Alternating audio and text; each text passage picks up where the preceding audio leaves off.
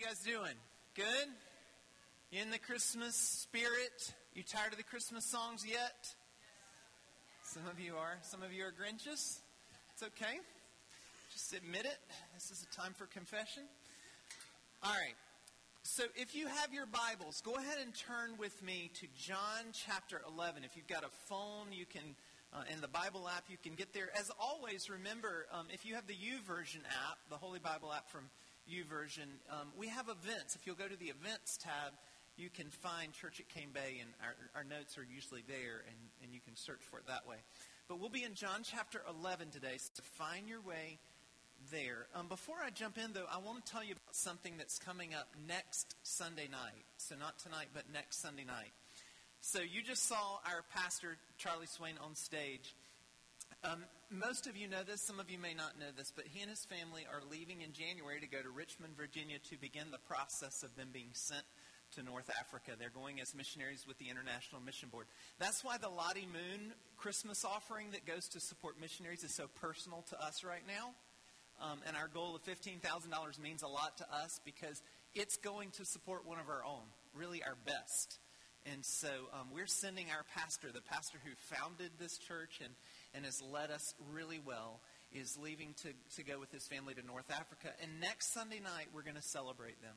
We're going to celebrate them, and we're going to send them, and you're all invited. And we're just going to share stories and some stuff together. But here's what I'm asking you to do. If you can bring your best homemade ice cream or your best homemade cookies. So no Publix cookies. You got it? So there's a little secret about Charlie Swain's family. I think they eat ice cream like every night. Every day, their ice cream. So, yeah, I'm not sure that's a good thing, but anyway. So we're going to do our best homemade ice cream and our best homemade cookies next Sunday night, and just come and just be ready to celebrate with them, and then we're going to pray for them and send them out. Next Sunday will be their last Sunday with us. And so, so we're going to grieve a little bit and celebrate a little bit together next Sunday night. All right, you in John chapter 11 yet? All right, so let me set this up for you. Last week, we kicked off this series called God is With Us. There's little cards in your seats, and you can take those cards, and there's some soap scripture that you can kind of go through during the week. If you don't know what soap means, we'll tell you about it later. But there's scripture on there. There's some songs you can listen to. That's why we give you those little cards, so you can use them in your huddle time and in your personal time with God during the week. You can also use those cards to invite somebody else to come to church with you. But we started this series last week called God With Us. And Dodger, our student pastor, kicked us off in an amazing way. If you weren't here and you didn't hear the beginning of this series, you need to go back and listen to it. Because he did an amazing job kicking off what it means to be God with us. Because here's what we said. When in Matthew chapter 1, verse 23, it talks about Jesus being prophesied to be Emmanuel, which is literally a word that means God with us. And it's what Matthew's doing is he's quoting Isaiah, who was a prophet, who said that one day the Savior will be born. And he will be Emmanuel. He will be God with us. He's just not going to be a man. He's just not going to be a prophet. He's not just going to be the Savior or the Messiah. He's going to be the God of the universe, the Almighty God with us. That's who Jesus is going to be. And then Matthew says when Jesus is born, this is who he is. And so what we decided to do in this series is it's important to read the Christmas story and to understand Jesus was born in a manger in Bethlehem. And that story's beautiful. But we decided what we would do this Christmas through this series is we would talk about not just Jesus as the baby, but Jesus as God with us. What does that look like? What does it look like for Jesus to be God with us? How was he God with us? And so last week we told a story about that. And this week we're going to do the same thing. Now, today's story is about a few friends of Jesus, Mary, Martha, and Lazarus. And they were siblings, two sisters and their brother. And Jesus had been to their house, it looks like, on several occasions to eat, to hang out with them. They were close friends. But one day Lazarus gets sick. And Lazarus gets sick, and Mary and Martha, his sisters, send a message to Jesus to tell Jesus, hey, your friend is sick. Lazarus is sick. Come see him. And when Jesus gets the message, I want you to look at verse 4 because Jesus makes this curious statement when he gets the message about Lazarus being sick. Look what he says in verse 4 of John chapter 11. He says, Lazarus' sickness will not end in death. Now stop there for just a minute and look at me. Nobody said he was dying. Are you with me? They just said he was sick. Jesus is foreshadowing a little bit about something Jesus knows, right? He says, his sickness will not end in death. It will not end in death. He didn't say he wasn't going to die, right? He says it's not going to end in death. And then look what he says. He says, no, it happened for the glory of God so that the Son of God will receive glory from this. Isn't that interesting that Jesus says, no, it happened? Well, what happened? He's just sick right now. Jesus is saying something's going to happen, and it's going to happen, and you may not understand it, you may not get it, but it's going to happen because it's going to bring glory to God. In fact, it's going to bring glory to the Son of God. Jesus is speaking kind of in third person right now, isn't he? Jesus is saying, it's going to bring me glory, what's about to happen. Now, here's the interesting thing. Jesus at that point has heard Lazarus is sick. He's saying, hey, it's not going to end in death, but what's about to happen is going to bring me glory. And then guess what Jesus does? He stays where he is for 2 days and doesn't go to visit Lazarus. Did you hear me? Like, he stays where he is for 2 more days. And you know what? If you research it, he's actually not that far away from where Lazarus lived in Bethany, but he doesn't go. Why? Why? I think Jesus knows something we don't know. I want you to jump down to verse 17, and this is where we're going to jump into the story. It says, now when Jesus came, a few days later, that's my insert there, he found that Lazarus had already been in the tomb 4 days. So the sick man has died. Verse 18, Bethany was near Jerusalem, about 2 miles off, and many of the Jews had come to Martha and Mary to console them concerning their brother. So when Martha heard that Jesus was coming, she went out and met him. Before he even got to the house, she runs out and meets him, but Mary remained seated in the house. Verse 21, Martha said to Jesus, Lord, if you had been here, my brother would not have died. Do you hear what she says? She's saying, in other words, Jesus, my brother, your friend, Lazarus, he died because you weren't here. Now, is that why? Now, here's the thing. I want you to see this. See, Martha seems to be saying that she knows Jesus has supernatural power because she says, hey, if you had been here, he wouldn't have died. So she knows there's something powerful about Jesus, right? And yet, she's questioning his plan and his timing. Are you with me? She says, I know you could have saved my brother Jesus, but you weren't here. You were absent or apathetic. Now, that's pretty strong words, right? But again, she knows Jesus. She's a friend of Jesus. She's just figuring out who he really is. I got to ask you a question. Have you ever felt like when there was a time in your life when God just seemed absent?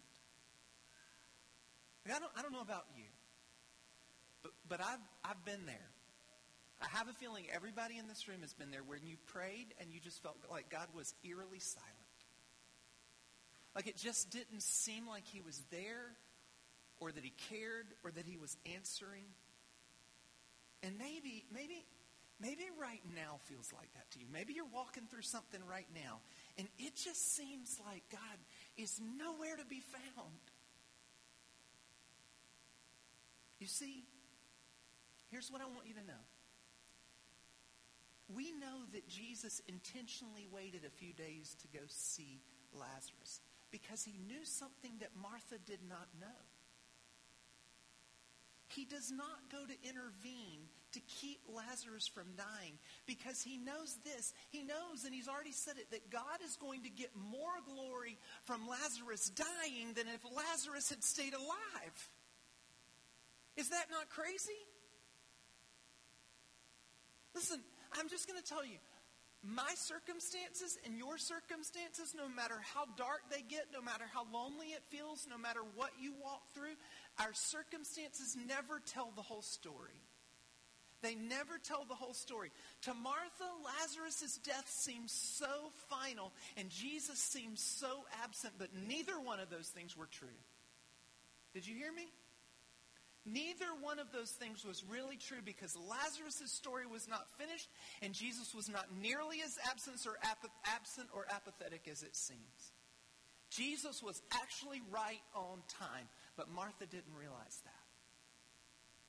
If God seems distant in your life right now, just wait. Just hang on and keep talking to him and keep reading what he says is true. There's this verse in Psalms that David writes in Psalm 27, and it says this. It says, wait for the Lord, be strong, and let your heart take courage. Wait for the Lord.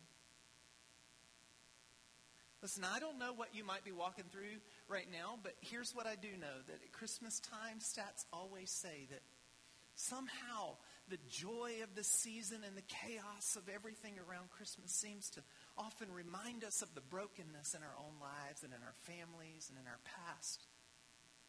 Listen, I just want you to know, your circumstances don't tell the whole story, no matter what they look like. Your story's not over. Just wait on the Lord. You see, that's actually the story of Christmas. Did you know that? That the story of Christmas is that people had waited for centuries.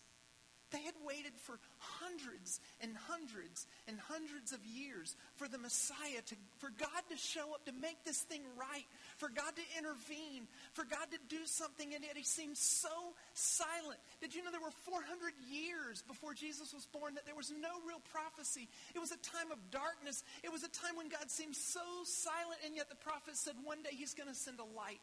One day he's not going to leave us in darkness. One day he's going to show up and redeem us. One day he's going to save us. And at just the right time, when the night seemed the darkest, hope arrived and Jesus was born, because God always shows up on time, because God is not absent or apathetic.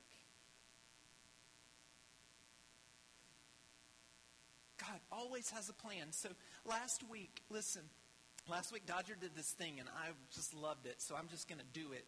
I don't know if I can do it like Dodger, but he had us all speak truths together, like say things together that we know is true based on what the Bible says. So there's something powerful about doing that, so I want us to do it again.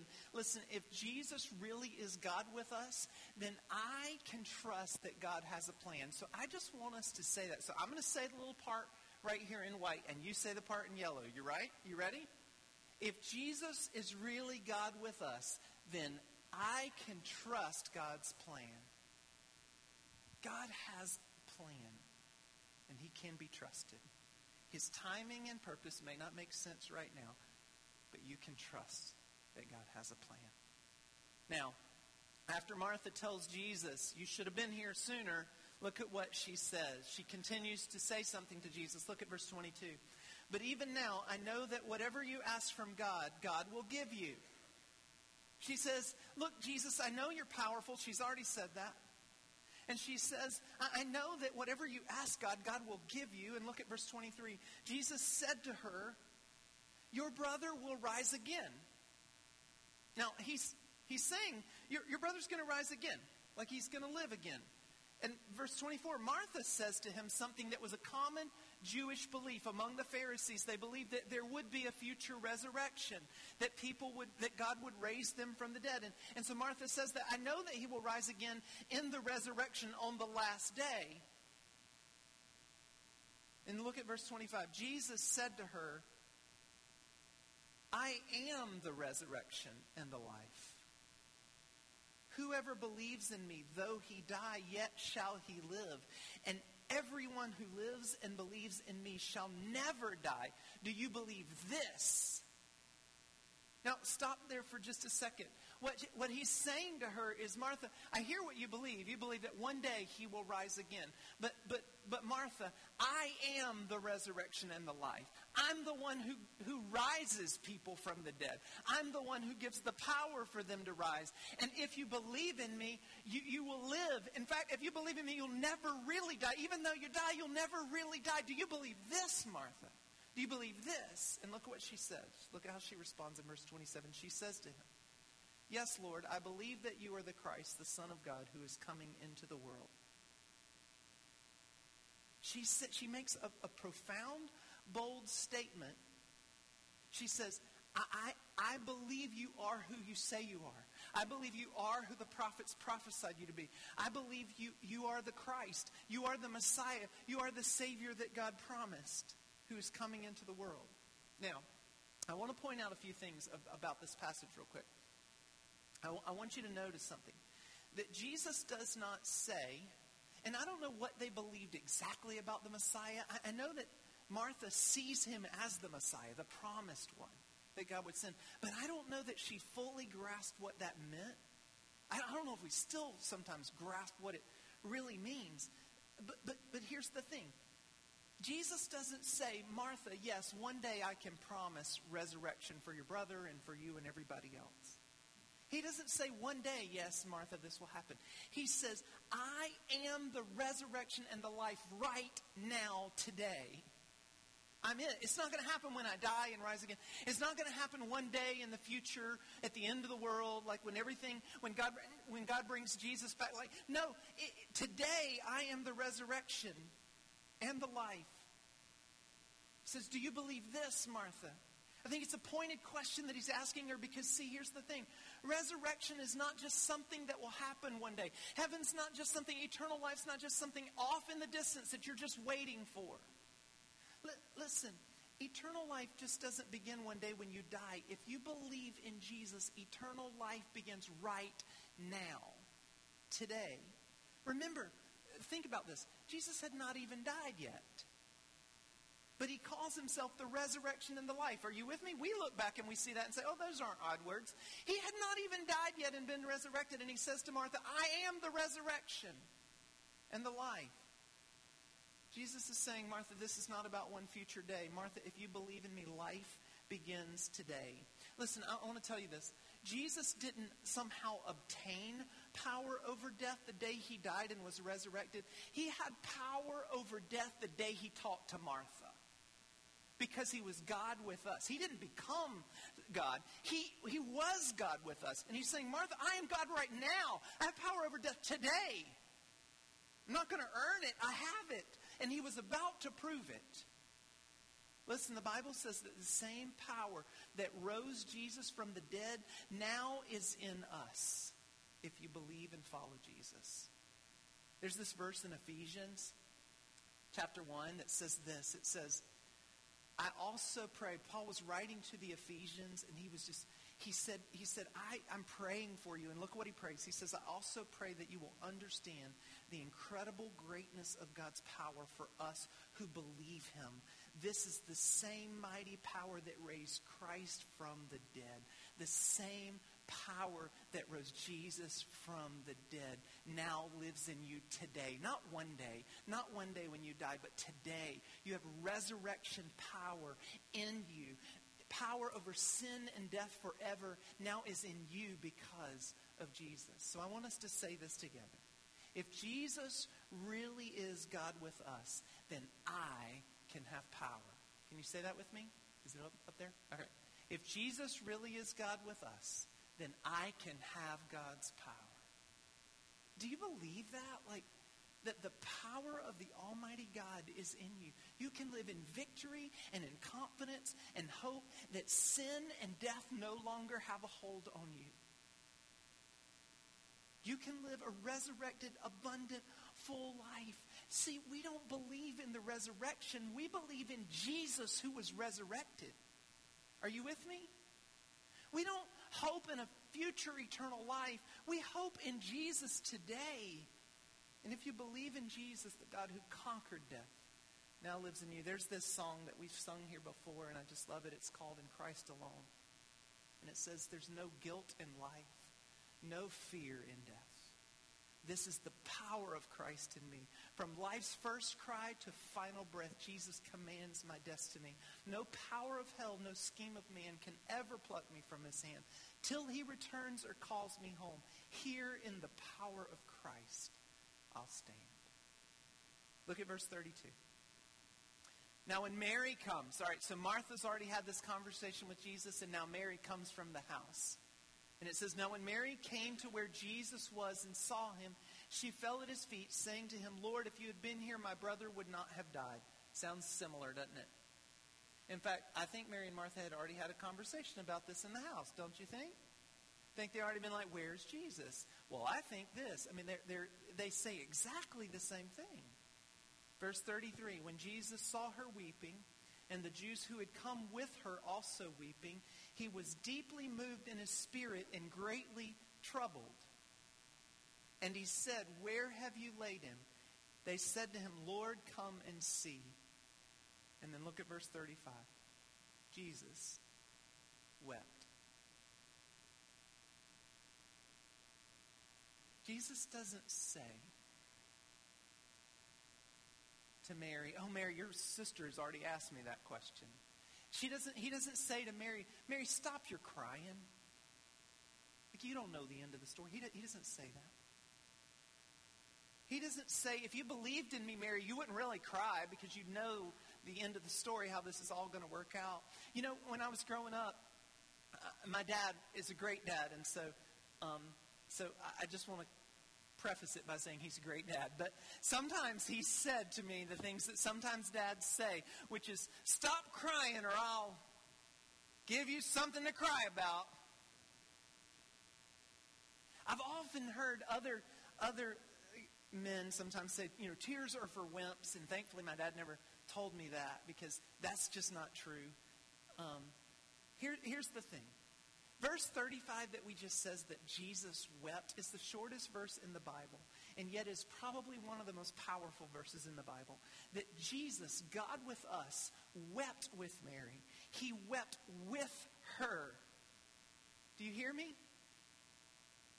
Like, she might not have understood all that was happening. She may not have understood. Maybe her eyes were on her circumstances. I don't know. But he entered into her pain and her loss, and he just wept with her. That's an incredible picture to me, that the God of all the universe, the God that was with us, was willing to stand there and not lecture her, but cry with her. The Almighty God who created all things and knew the end of the story. And yet he just stands there and weeps. What does it look like for God to cry? Mary saw it. He just wept with her. And he doesn't say this time, oh, you have little faith. No. He doesn't even say, everything happens for a reason.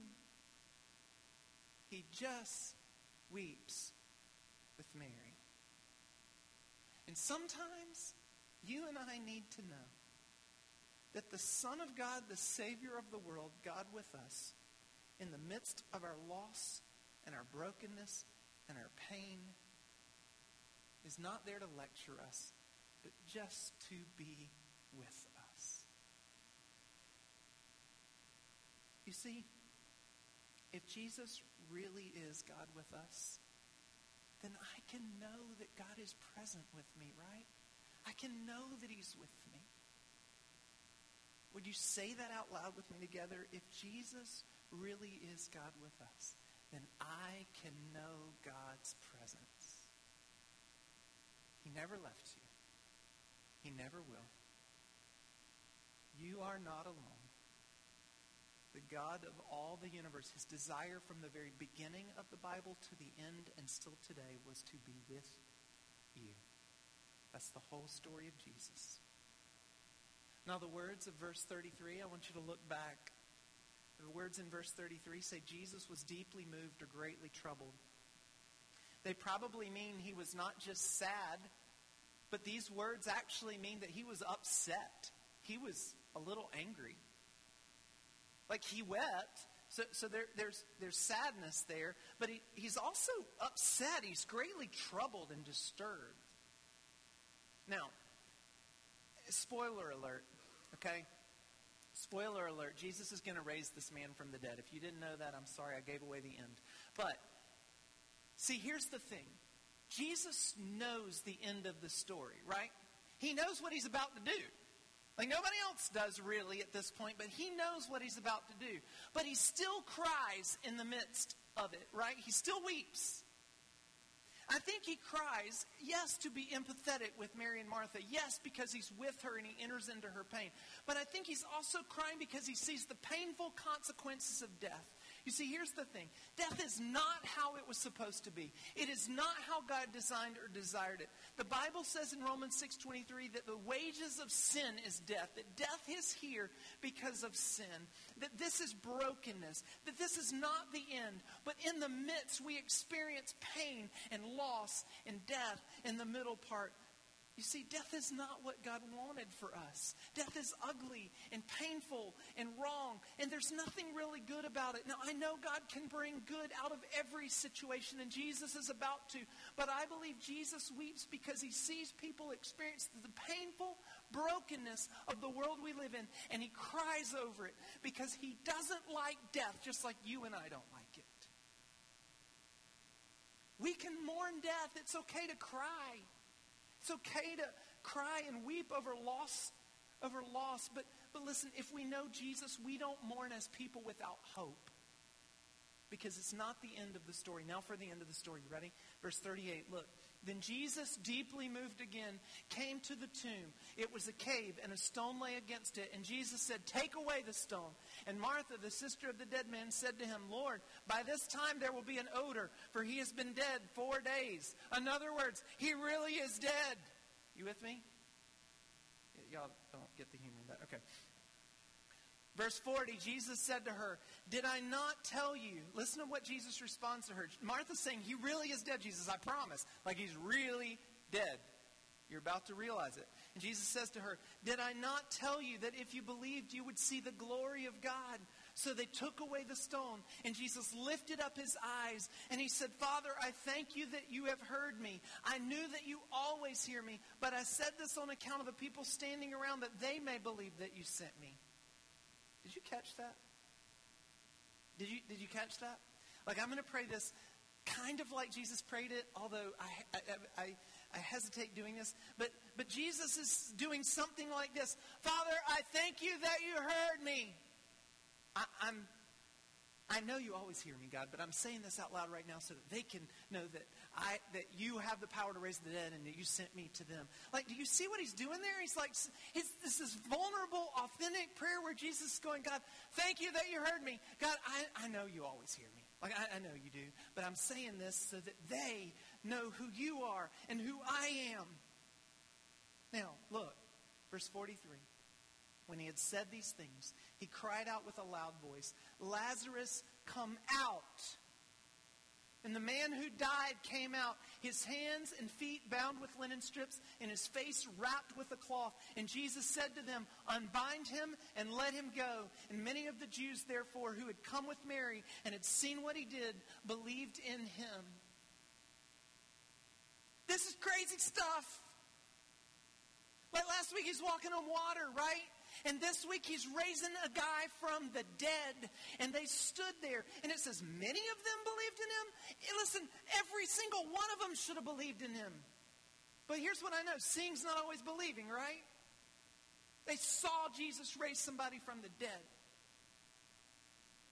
Who is this man that walks on water? Who is this man that calms the storm? Who is this man that raises the dead? Maybe he really is who he says he is. Maybe he really is Emmanuel, God with us. Jesus has power over death and the grave. A stinky 4-day-old dead man came out of the tomb. And it's just foreshadowing to what's going to happen to Jesus. Remember what Jesus said to Martha? Just a few verses earlier, he made a promise. He said, "Martha, I am the resurrection and the life. And those who believe in me, even though they die, they will live." You see, anyone can say that. But Jesus proved his promise when he brought Lazarus back to life. He proved that he has the power to fulfill his promise. And then later on, he died And he rose again to prove his promise to you and me, that he has power over sin and death forever. Listen, if Jesus really is God with us, then I can be sure of God's promise. Will you say that with me? If Jesus really is God with us, then I can be sure of God's promise. If Jesus is God with us, then death does not win. If Jesus is God with us, things are not out of control. I can trust God's plan.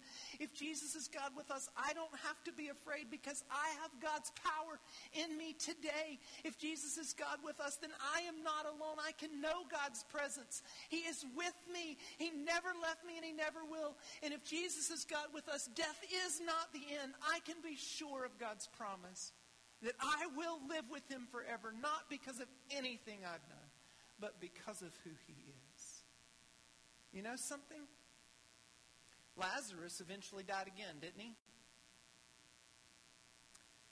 Lazarus later on died. I don't know how many more days or months or years Lazarus lived, but eventually he died. But the second time he died, I have a feeling that Martha and Mary and Lazarus all faced death a little differently than they faced it the first time, right? Are you with me? I have a feeling that the second time around, they weren't nearly as afraid as the first time. Because why? Because a guy who can raise a dead man can be trusted in life and in death. You see, knowing who Jesus really is changes how I live, and it changes how I die. It just does. You know, we've been talking about the Lottie Moon Christmas offering over the last several weeks. And as we've been talking about this missionary from the late 1800s, Lottie Moon, I knew about her already, but I wanted to read more about her. And I just started reading about this lady. And then I started reading about other missionaries who gave their life for the sake of the gospel to go somewhere in the world. Do you know she went in 1873. Do you know what the world was like in 1873? Not the same as it is today. She didn't FaceTime with her family. What would cause a single young lady from Virginia to move to China in 1873 to give the rest of her life to show and tell the Chinese people about Jesus? You know, I was reading about 6 hospitals and 13 churches that were planted because of the influence of that lady. But that's not even all this story. What would cause Lottie Moon to do that? What would cause Jim Elliot to do that? What would cause William Carey to do it? What would cause Hudson Taylor and David Livingstone and Adoniram Judson and Amy Carmichael and Charlie and Adrian Swain to do that? Why would they give up all their worldly possessions, their comfort, and their culture to go spend the rest of their life telling somebody about Jesus, saying, Jesus, you can have my life and you can even have my death? Why? Because they know who he is. They know he has power over sin and death. And if he has power over sin and death, he can have power over the rest of their life. They know that he's the only hope of the world. That he is the Savior of the world. And they know that people need to know that. That he is God with us. And they will give their life for him. The question is, do you know this Jesus? This is the Jesus of the Christmas story. This is God with us. Now, in a minute, we're going to respond. And I don't know how God is leading you to respond. Maybe you just need to come up here and pray or pray where you are. Maybe I'll be at the back. You can come and pray with me. And maybe you have more questions about who Jesus is. However God leads you to respond, I would beg you to respond. Maybe on your Connect card, you need to write down, hey, I'm struggling with this, or I want to know what it means to be a Christian. The band's going to come, and as they play, I want to read a passage of Scripture that to me is, I don't know why I want to read it. God just put it on my heart, to be honest with you. So I'm going to read this passage of Scripture, and I just want you to follow along and listen to these words. Paul writes to the Romans in Romans chapter 8. He says, what shall we say about such wonderful things as these? If God is for us, who can ever be against us? Since he did not spare even his own son, but gave him up for us all, won't he also give us everything else? Who dares accuse us when God has chosen us for his own? No one, for God himself has given us right standing with himself. Who then will condemn us? No one. For Christ Jesus died for us and was raised to life for us. And he is sitting in the place of honor at God's right hand, pleading for us. Can anything ever separate us from Christ's love? Does it mean that he no longer loves us if we have trouble or calamity or are persecuted or hungry or destitute or in danger or threatened with death? As the scriptures say, for your sake we are killed every day. We are being slaughtered like sheep. No. Despite all these things, overwhelming victory is ours through Christ who loved us. And I am convinced that nothing can ever separate us from God's love. Not death nor life, nor angels or demons. Neither our fears for today nor our worries about tomorrow. Not even the powers of hell can separate us from God's love. No power in the sky above or in the earth below. Indeed, nothing in all creation will ever be able to separate us from the love of God that is revealed in Christ Jesus, our Lord. Amen? Jesus is God with us, and we have nothing to fear, and we will never be alone. You can trust him with your life. Will you stand with me? God, this morning, as I read these words, I'm deeply convicted that sometimes I live in fear. Sometimes I live thinking things are out of control, that you don't have a plan, or maybe that your promises aren't true, or that you're somehow absent. And God, none of that's true. Like, I'm well aware right now as I stand here that you are with me. God, you have power over sin and death. God, that you've defeated it forever. And God, you graciously, kindly, patiently whisper to me, you can trust me. Just give me your life, and I'll show you what I can do. God, today there are people in this room that need to say yes to Jesus, and I pray that you would give them the courage to trust your plan, to know your presence, to understand your power, and to believe your promise that what you say is true. In Jesus' name we pray.